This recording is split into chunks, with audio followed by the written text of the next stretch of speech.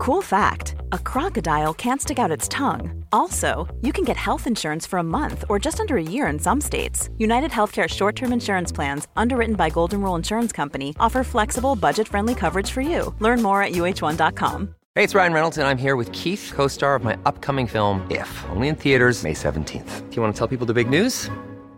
All right, I'll do it. Sign up now and you'll get unlimited for $15 a month and 6 months of Paramount Plus Essential Plan on us. MintMobile.com/switch. Upfront payment of $45 equivalent to $15 per month. Unlimited over 40 gigabytes per month. Face lower speeds. Videos at 480p. Active Mint customers by 531.24 get 6 months of Paramount Plus Essential Plan. Auto renews after 6 months. Offer ends May 31st, 2024. Separate Paramount Plus registration required. Terms and conditions apply if rated PG.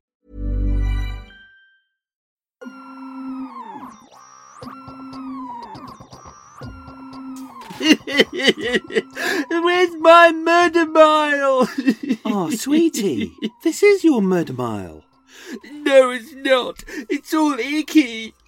Oh, darling, please try it. You might like it. I won't. But it's new. I don't like new. But it's different. I don't like different. I know, Treacle Sponge. These are Mini Miles. A brand new, fun-packed weekly podcast full of true crime trivia for you to enjoy whilst Michael writes the new Murder Mile multi-part series. But I want it now. I know, Cherry Pie. But if he writes another 65 episodes of his award-nominated podcast, having been cruelly beaten by his old employer, the BBC, which he's definitely still not bitter about, if he wrote all those again with no break, he'll go gaga. Remember last time?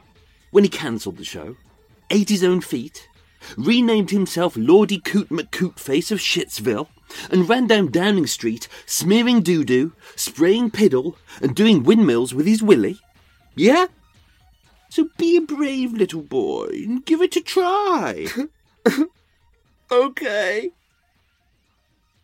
I don't like it. Oh, suck it.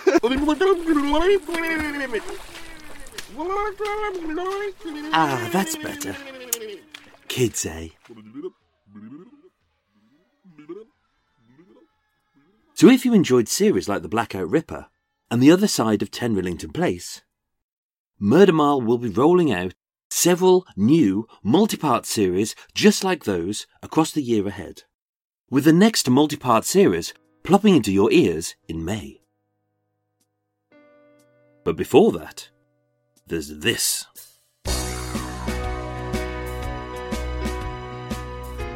Friends, welcome to Mini Mile, your indispensable compendium of UK true crime trivia. This week, we'll ask what are the favourite drinks of murderers? What is luminol? How many different types of killing are there? What's the origin of the phrase sweet fuck all? We'll also read a fascinatingly dull letter from an infamous serial killer, and we'll hear how Samuel Furness managed to die twice. And with only 7 weeks until the brand new Murder Mile multi-part series, here's this week's episode of Mini Mile. Let's kick off with a little How Do You Do? By learning more about some infamous serial killers and murderers on a more social level. This week, drink. What is their preferred tipple? Dennis Nilsen, dubbed the Kindly Killer, so called because he would lure homeless men back to his Muswell Hill lair with the promise of a meal, a place to sleep, a pleasant chat and a little libation. Nilsen's favourite drink was Captain Morgan's Black Label rum, which he mixed with full-fat Coke, ice, but more importantly, no slice. Ian Brady and Myra Hindley, dubbed the Moors Murderers, as in the early 1960s they murdered 5 young children by luring them to the moors, murdering them and burying them, many of whom have never been found. Now Ian Brady liked to believe that he was sophisticated. He liked white wine, his favourite being a German Hock. Now I've done my research, and the only German Hock white wine that was available in the north of England in the 1960s was Blue Nun. If you're British, you're probably laughing because Blue Nun is one of those crappy white wines that normally you would take to a dinner party if you didn't like your host.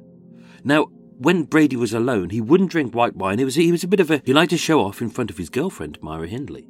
But when he was alone, he would be partial to brewing his own home brew, which he would make in a big steel drum using vegetable scraps, white wine, sugar and alcohol.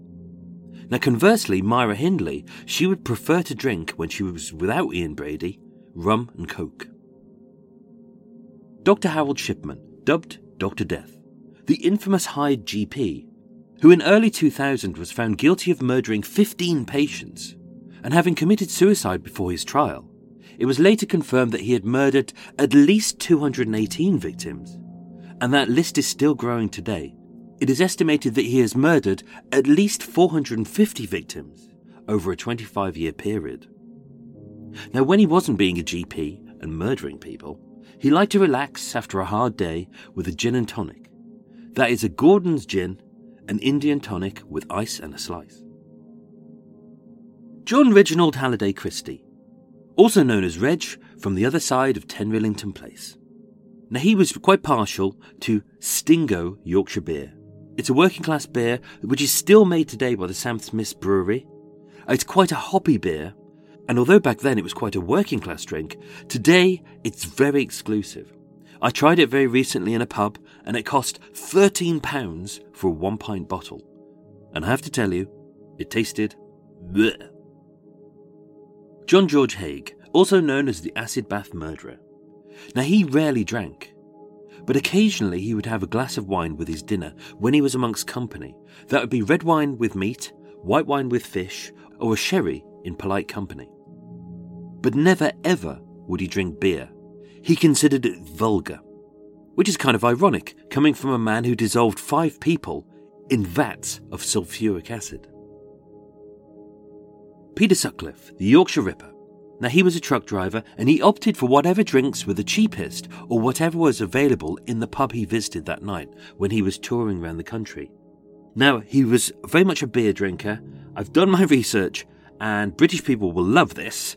The drinks that the beer that he would drink around that era were Skoll, Carling Black Label, Harp, Hofmeister and McEwan's. Some familiar names there from the 1970s. As well as topping off the night with a very neat shot of famous Grouse whiskey. Or his other favourite, rum and coke. You can see there's a theme here. Anthony Hardy, the Camden Ripper. A sexual sadist who murdered 3 women not too many years ago. And he particularly liked rum and coke. There it is, rum and coke again. Only he liked it in very lethally high quantities. He was quite a big man. He had quite a capacious appetite for alcohol. And he really didn't care what kind of rum it was. He would normally go for the supermarket's cheapest. Stephen Port, also known as the Grinder Killer. A serial rapist and serial killer who murdered at least 4 young men in Barking, East London, by drugging his victims who he had met on Grindr, the gay sex app, with GHB, the date rape drug. Now, Stephen Port, the Grinder Killer, was quite partial to a glass of red wine, but his other favourite was Red Bull energy drinks. Gordon Frederick Cummings, the Blackout Ripper, the spree killer from 1942, who brutally slaughtered 4 women and attempted to kill 2 others in just 4 days, who you'll remember from my series, The Blackout Ripper.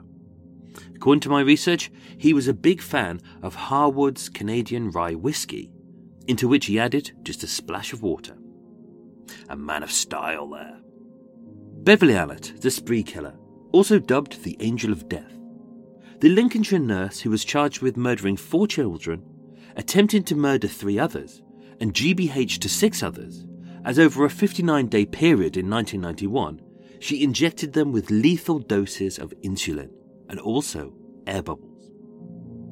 Now, interestingly, her father used to work for a winery and her favourite drink was red wine.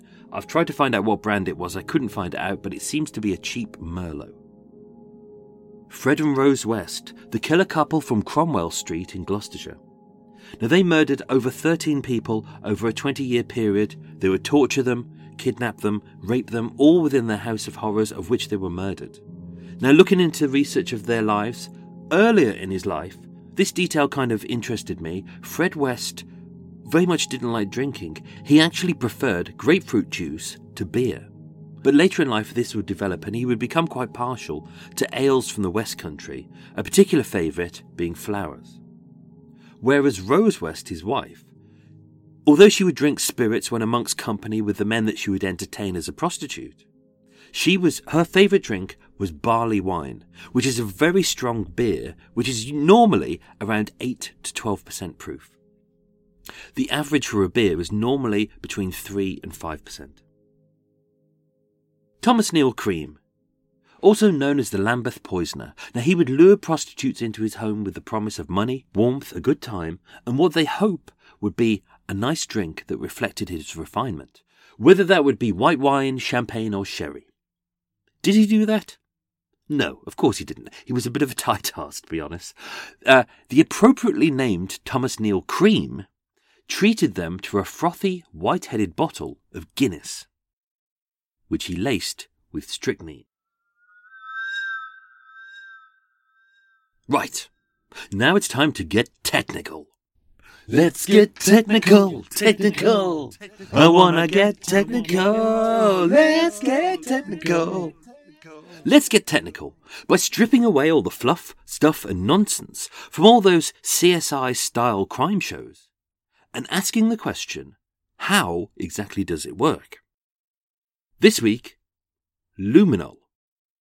We've all seen luminol before on all the crime shows. It's a very clear liquid that is sprayed onto a crime scene. The forensics people turn out the lights, they switch on the fluorescent lights, and that shows up where the blood is. That's luminol. But what is it? Luminol was invented in 1928 by German chemist H.O. Albrecht, who found that many substances emitted a blue glow. Now, this is known as chemical luminescence. This happens when luminol, which is kind of a white pale crystalline, is dissolved in a solvent such as hydrogen peroxide. Now, initially it was used in lab work by biologists to detect copper, iron and cyanides. But in 1936, Carl Glue, good name that, I like that, Carl Glue and his partner Carl Pfannstiel discovered that luminol reacts with the iron in hemoglobin, which is our red blood cells. And realizing its potential, in 1937, German forensic scientist Walter Specht used it for the very first time for the detection of trace elements of blood in a crime scene. So, what is that blue glow? That is the chemical luminescence. It happens when luminol breaks down, in this case, our red blood cells. It rearranges the atoms, and as a short chemical reaction takes place, there's an excess of energy that is expelled as visible light photons. That is the blue glow. It's exactly the same chemical that is seen in fireflies or in glow sticks. So what are the positives of using luminol? Well, it shows blood stains even after they've been cleared up. It only requires trace elements of blood for a reaction to take place. And although on TV shows they love showing you forensic people walking around and illuminating a whole scene with UV light, also known as blacklight, UV light is not needed to see the blue glow. It's actually a very faint glow, but it is visible to the naked eye. In fact, if you're using a UV light or blacklight, it actually gives you worse results. So what forensics people actually do is they make the room pitch black, and that shows the luminescence clearer. So next time you're watching a CSI style show and they show you the whole room and it's illuminated with a big blue glow, know that that's entirely fake. In fact, the blue glow that they're using there is actually just luminescent paint. That's all it is, and that lasts for about 24 hours. So, what are the negative elements of using luminol? Well, it has to be sprayed evenly, otherwise the results can make trace elements appear more concentrated in one area than they really are.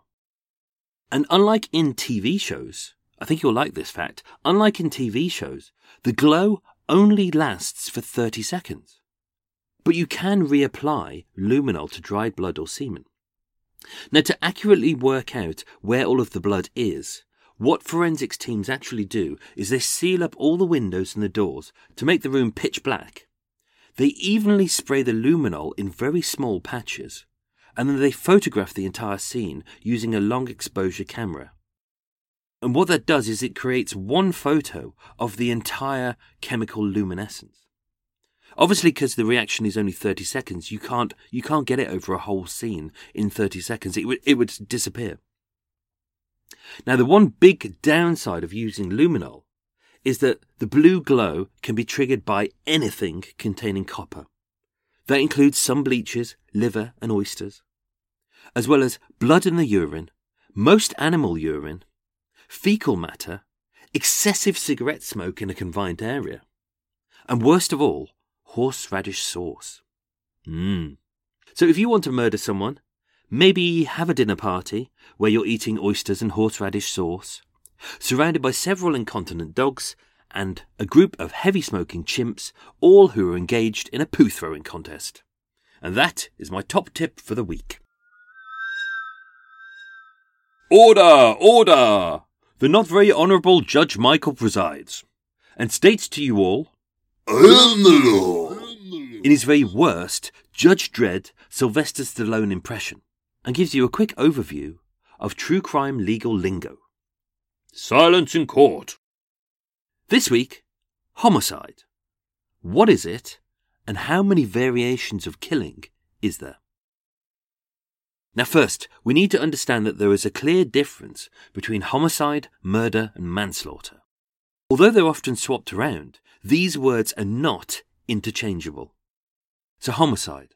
Homicide is the killing of one person by another, having made a decision or committed an action to bring about another person's death, whether accidental or deliberate. That is homicide. Homicide can be split into two categories: justifiable homicide and criminal homicide. Justifiable homicide includes self-defense, killing in war, euthanasia and capital punishment, and that is where death isn't premeditated by criminal intent. Whereas criminal homicide is divided into two very distinct categories: murder and manslaughter. So murder is the unlawful killing of another person with premeditation, that's a plan to kill, and their actions have criminal intent. Whereas manslaughter is the unlawful killing of another person without premeditation.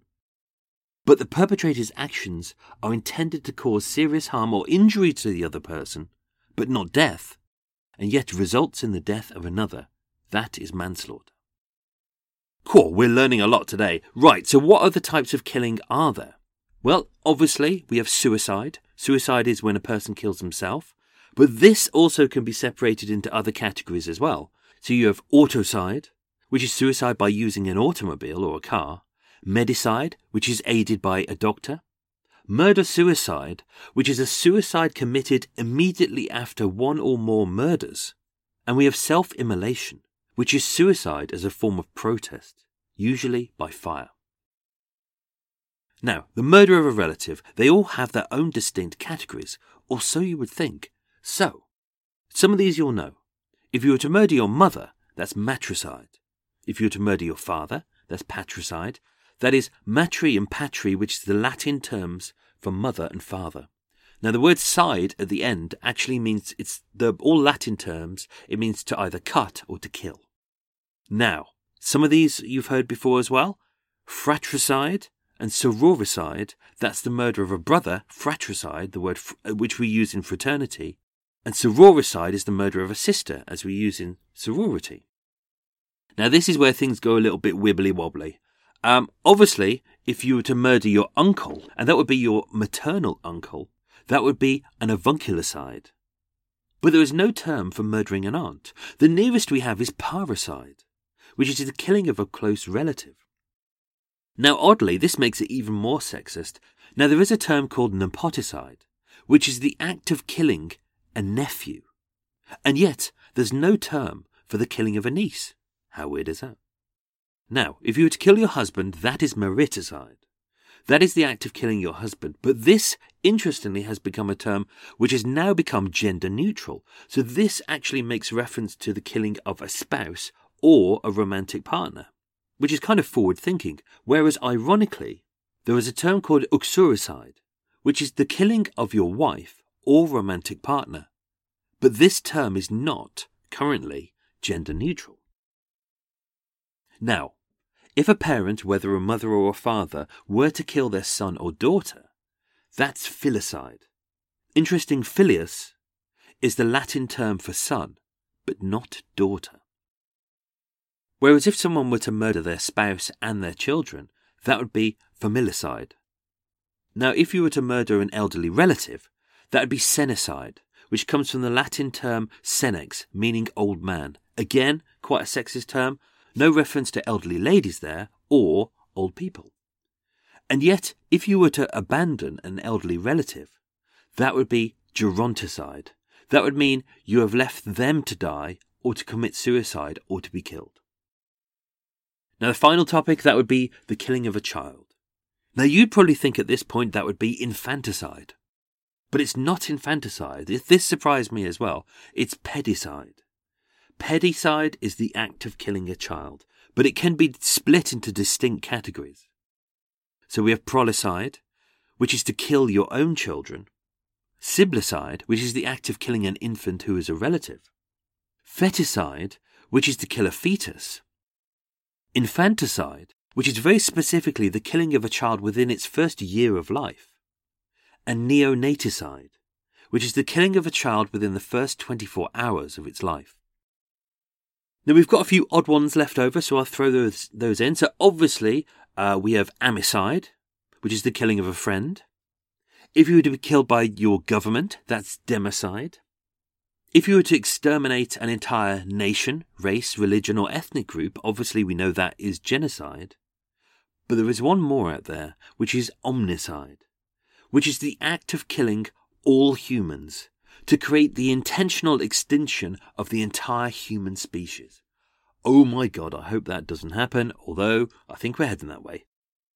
Now, you'd be pleased to know I've done my research. Unfortunately, there is no legal term for the killing of a work colleague or your boss. So that must mean it's legal. Hooray! Judge Michael has spoken and the prostitution rests. Right, now, Michael needs to make some money to buy cakes, wigs, anti-wrinkle cream. To be honest, I could probably use a stapler there. A corset, some coot repellent, and a single condom, which, let's be honest, I'll probably never use unless I stick it on my head. So here's a really awkward space for an annoying advert. A lot can happen in 3 years, like a chatbot may be your new best friend. But what won't change? Needing health insurance. United Healthcare Tri-Term Medical Plans, underwritten by Golden Rule Insurance Company, offer flexible, budget-friendly coverage that lasts nearly 3 years in some states. Learn more at uh1.com. Quality sleep is essential. That's why the Sleep Number Smart Bed is designed for your ever-evolving sleep needs. Need a bed that's firmer or softer on either side? Helps you sleep at a comfortable temperature? Sleep Number Smart Beds let you individualize your comfort, so you sleep better together. J.D. Power ranks Sleep Number number 1 in customer satisfaction with mattresses purchased in-store. And now, save 50% on the Sleep Number Limited Edition Smart Bed for a limited time. For J.D. Power 2023 award information, visit jdpower.com/awards. Only at a Sleep Number store or sleepnumber.com. Here's a cool fact. A crocodile can't stick out its tongue. Another cool fact, you can get short-term health insurance for a month or just under a year in some states. United Healthcare short-term insurance plans are designed for people who are between jobs, coming off their parents' plan, or turning a side hustle into a full-time gig. Underwritten by Golden Rule Insurance Company, they offer flexible, budget-friendly coverage with access to a nationwide network of doctors and hospitals. Get more cool facts about United Healthcare short-term plans at uh1.com. Or maybe there wasn't an advert. I don't know. I'm just a pod monkey here. My host tells me nothing. And now, on with the show. So, let's dip our big toe into the Strange Zone, where I share with you a tidbit of true crime trivia, which will make you go, "Oh, fiddle-de-dee, Michael, you bloody genius. I didn't know that. Well, well, well, my life is complete." This week, we'll discuss fuck all. No, really, we will discuss fuck all. Sweet fuck all. It's an odd phrase, isn't it? Sweet fuck all. But what's so sweet about it? Well, nothing really, as the phrase originates from a truly hideous crime.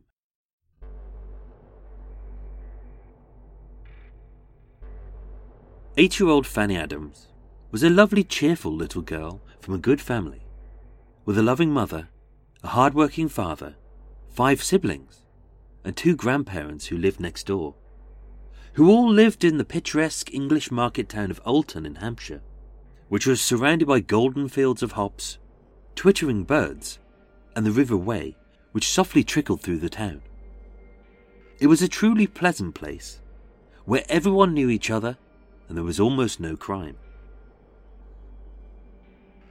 On the afternoon of the 24th of August 1867, Fanny, her sister Lizzie, and her best friend Minnie asked their mums if they could go and play in the nearby Flood Meadow, a beautiful little field full of butterflies and bees, along the banks of the river which teemed with fish and frogs. With the sun bright, the sky blue, and Fanny's mum burdened by housework, knowing that her child would be safe, barely a few minutes from her home, Fanny's mum said yes. It was a perfect day, as the 3 girls played, as a soft rustle of wind rustled through the trees. At a little after lunch, the girls bumped into 29-year-old Frederick Baker, a solicitor's clerk who had moved to the village just 2 months prior, and as an adult, who they had seen at the local church meetings, they liked him and trusted him. For an hour, the 3 girls and Frederick Baker played together. He brought them sweets, gave them money, they picked and ate blackberries, they giggled, they laughed, and they raced up and down the hollow. But feeling a little tired and hungry, with their stomachs gurgling, as the girls decided it was time to go home, Frederick asked Fanny to accompany him to the nearby village of Shaldon, just a short walk away. But being a good girl, 8-year-old Fanny knew not to go off with strangers, so she said no. But Frederick wasn't a man who took no for an answer, and as her friends looked on horrified, Frederick carried Fanny away into the undergrowth. Lizzie and Minnie ran to Minnie's mother to tell her what had happened, but with the girls being prone to fanciful stories and hijinks, Minnie's mother ignored them. By 5 p.m, Fanny's mum had become frantic with worry. Her daughter had missed her tea and hadn't been seen for 4 hours. Alerting the neighbours, a search commenced of the local fields, streams and hollows for Fanny. Quickly it became very clear that she wasn't just missing or injured, but that something truly awful had happened. As scattered across the fields were ripped remnants of her clothes, all of which were caked with blood. But the worst was yet to come. In the nearby hob garden, labourer Thomas Gates, who was tending to his crops, almost threw up, as he found, impaled on a hop pole, the decapitated head of Fanny Adams. Fanny had been subjected to a horrific ordeal. Her face had been slashed, her ear cut off, her left arm had been hacked at the elbow, her left leg severed at the hip, her left foot lopped off at the ankle, her right leg ripped from the torso, her entire innards from her pelvis and chest completely removed and scattered across the neighbouring fields and streams. Her killer had hacked at her liver, her heart, her vagina was missing, and both of her eyes had been gouged out and thrown into the River Wey. Hearing that Frederick Baker had been seen with the kids, at 9 p.m. that evening, the police went to the solicitor's office, where Frederick Baker was still working, and he protested his innocence. But with him being the only suspect, he was searched at the police station, where upon him they found 2 small blood-stained knives. He also had blood on his shirt sleeves. He had unsuccessfully tried to wash the blood stains off his trousers, which were still soaked. and in his desk they found his diary, with an entry marked that day, which simply read, "Killed a young girl. It was fine and hot." The trial was held at the Duke's Head Inn in Alton on the 27th of August 1867. The jury deliberated for just 15 minutes, and although Justice Mellor asked the jury to consider a verdict of not responsible by reason of insanity, they returned with a guilty verdict. On the 24th of December 1867, Frederick Baker was hanged outside Winchester Jail before a crowd of 5,000 people. It became one of the most notorious crimes of its era. 2 years later, in 1869, as new rations of tinned mutton, also known as sheep meat, was introduced to British seamen, so unimpressed were they by the indistinguishable, unsightly, mashed-up lumps of meat in the tin, that they often referred to it as Fanny Adams. This later became slang for mediocre rations, and over time this phrase has been contracted from Sweet Fanny Adams to Sweet F.A. to Sweet Fuck All. And although the phrase is still uttered today, the name Fanny Adams is almost forgotten.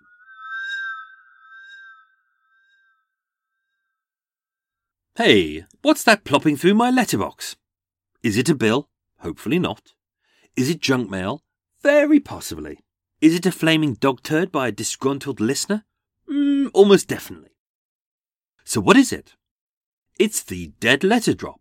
Dead Letter Drop. Yes, folks. Each week I shall read you a rather mundane letter written by an infamous serial killer. This week, Dennis Nilsen, the kindly killer from Muswell Hill who murdered 12 young men in the late 1970s and early 1980s. He is also the topic of Murder Mile episodes 11 and 12.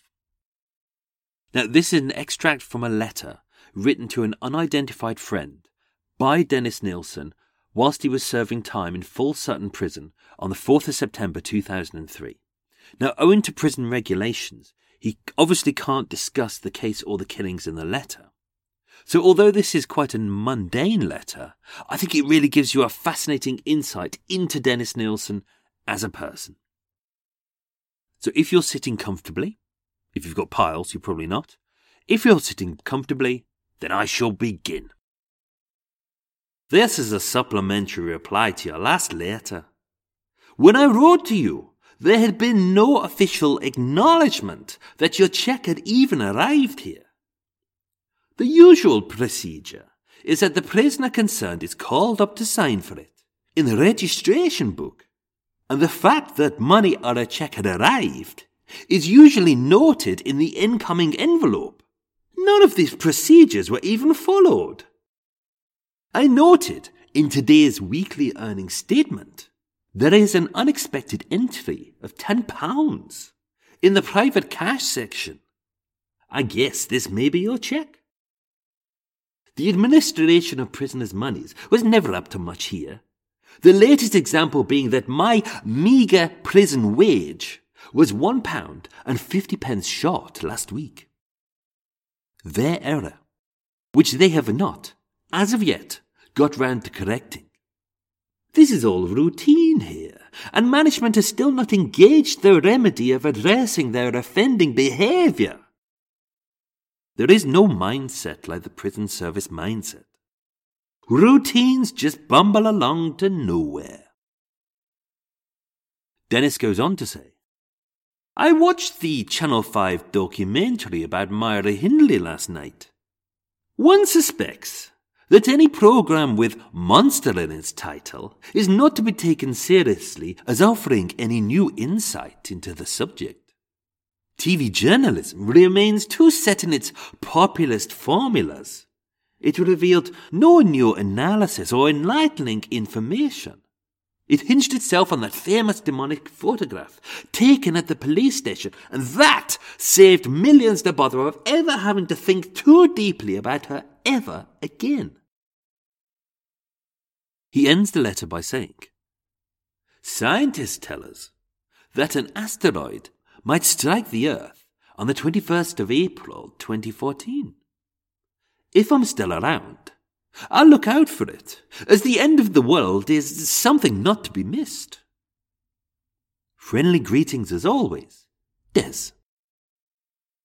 And he tops off his letter by saying, P.S. What do you think of the new Bullring development?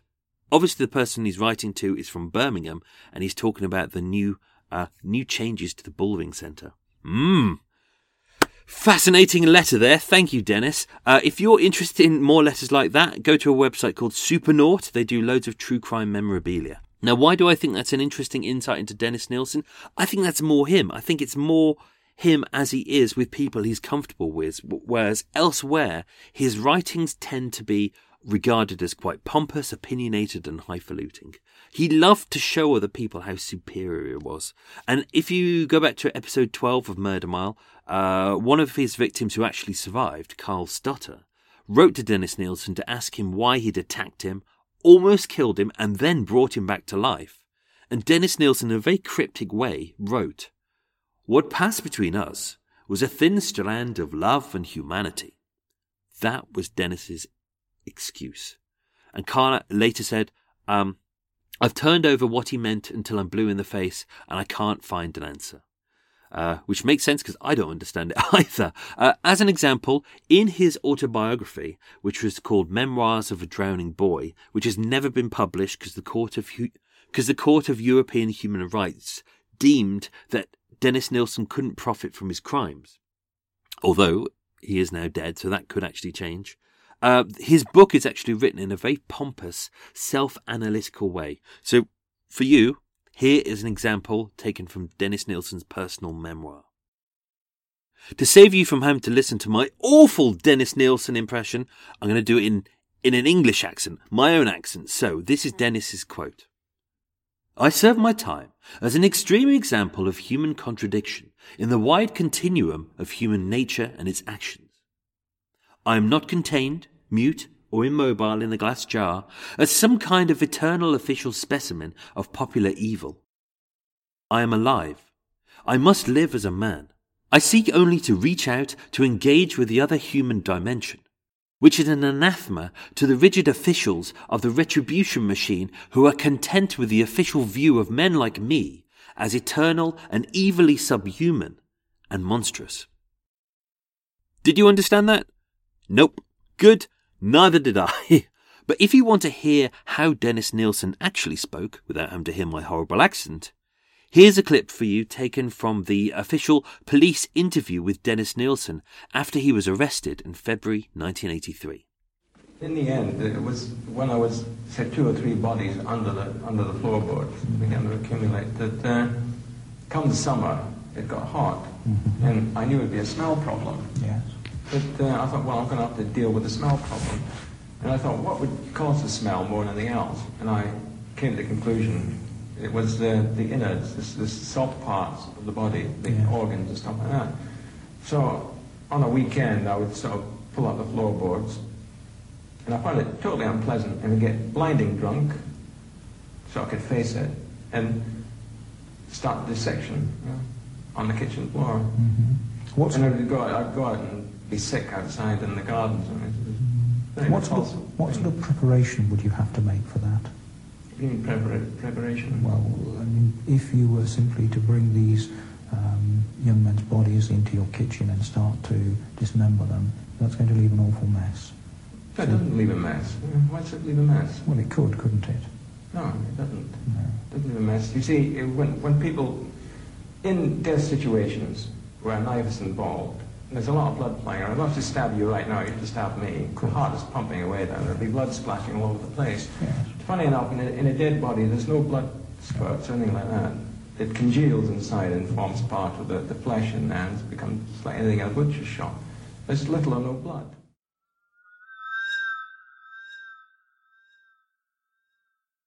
And finally, dear friends, before we go, to sate your lust for untold true crime stories from London's West End, here's a story you haven't heard on the podcast before, in a section I call West End Deaths.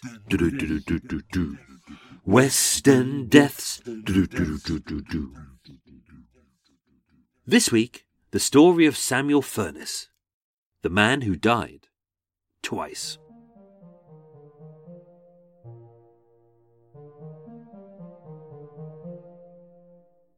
On Tuesday the 23rd of January 1933, in his rented shed at number 30 Hawley Crescent in Camden, local builder Mr. Samuel J. Furness died for the very first time. But his death was not to be his last. At 8 p.m. that very evening, a crowd began to gather around the merchant's yard of Hawley Crescent, as thick plumes of smoke poured from the brick shed and flames lapped up the windows. Mr. Wynne, the owner, called the fire brigade, and within minutes the blaze had been extinguished. But it wasn't until they had broken down both doors that they saw the full horror of the scene. As sitting at the desk, in a high chair, slumped over a high wooden table, was the badly charred body of a man, identified by a lodger and Mr. Wynne as Samuel J. Furness, the local builder who had rented the shed. Unable to see a way out of his spiralling financial situation, Samuel Furness took the ultimate tragic step and ended his life by setting himself alight. He left behind a wife and 3 children, the only reminder of his final hours being a suicide note, written on a typewriter, which summed up his desperation and simply read, "No money, no work, goodbye." Mr. Samuel J. Furness was dead, death by suicide, and the case was closed. Or so you would think. A few factors didn't sit well with the police. Why would a builder, who had access to all manner of tools, blades, tourniquets, and even chemicals, why would he set himself on fire? Why not hang himself? Why not drown himself in the Regent's Canal, which was literally a 2-minute walk from his shed? Why didn't he shoot himself with the loaded gun that he owned? Why write a suicide note using paper when you plan to set yourself on fire? And even more bizarrely, how did he manage to remain so still and seated in a high chair at his desk after he had set himself on fire? It simply didn't make sense. When district pathologist Mr. Bentley Purchase examined the badly charred body, he noticed that Samuel Furness had been shot, once in the back and once on the left-hand side of his torso, both having occurred before he died and before he'd set himself alight. Which begged the question, who had shot Samuel Furness? And having been shot, why had Samuel set himself alight? Or if he hadn't set himself alight, had his killer torched his body to make it look like a suicide to cover their tracks? The police knew instantly that this was not a suicide. This was a murder. But then who had killed Samuel Furness? Well, no one. When the pathologist examined the charred body, he deduced that even though 2 independent witnesses had identified the smouldering corpse as that of 42-year-old builder Samuel Furness, the teeth were of a considerably younger man, 20 years younger in fact. And in a badly burned overcoat which was found next to the body, police found fragments of the owner's post office savings book.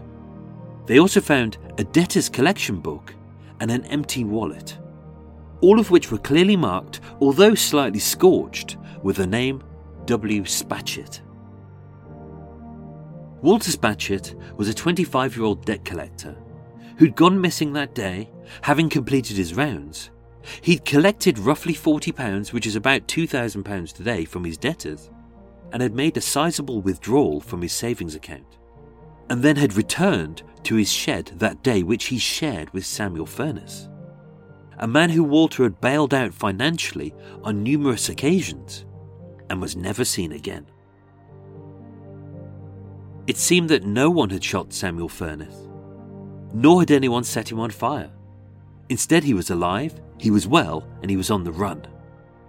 He had murdered Walter Spatchett, having accrued an unmanageable number of debts, and being short of work, low on cash, frustratingly married, and living a lifestyle that he simply couldn't afford with all of his numerous lady friends.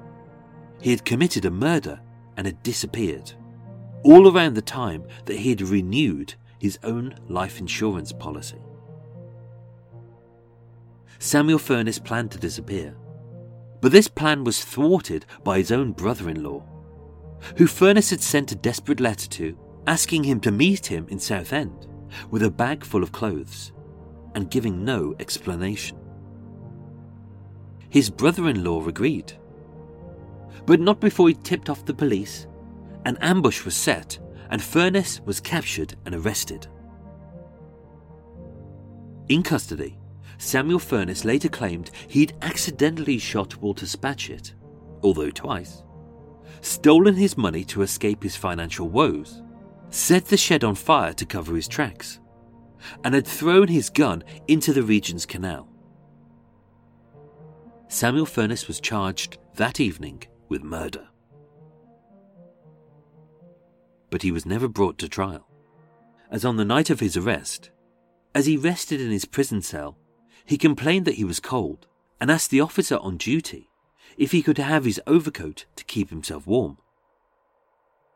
At 7 a.m. the next morning, as the officer checked his cell, he saw Samuel Furness raising a small bottle to his lips that he had hidden in the lining of his overcoat should he ever need it. That bottle contained hydrochloric acid.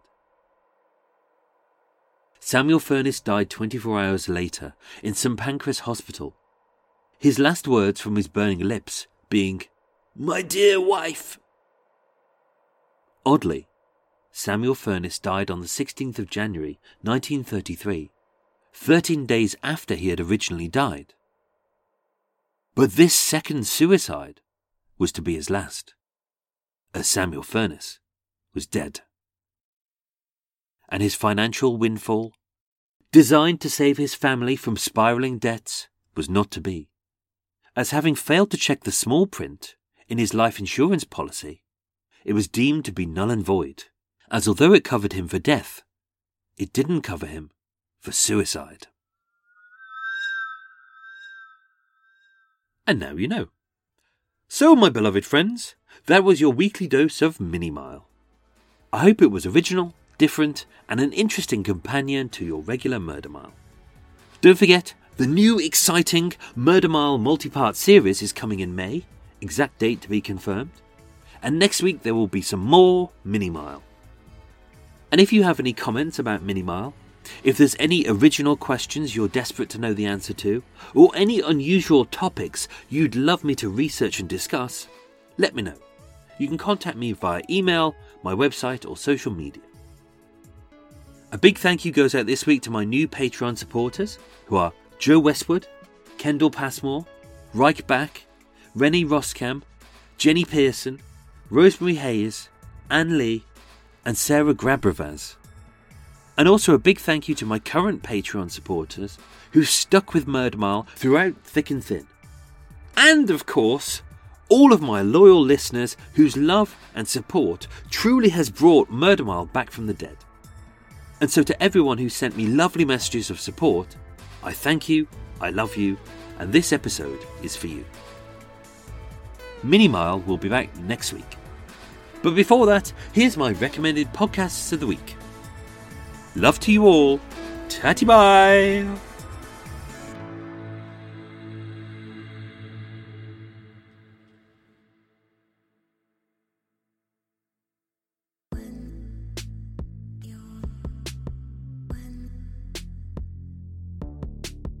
Do you get mad when listening to true crime? Well, so do I. If you want a weekly true crime podcast that says what you're thinking, then grab a beer and pull up a deck chair. This is Cambo from True Crime Island, another true crime podcast, and maintain the rage with me. Visit truecrimeisland.com where you can download or stream each episode, plus there's links to iTunes and social media. And as I always say, don't forget to delete your browser history. This is True Crime Island.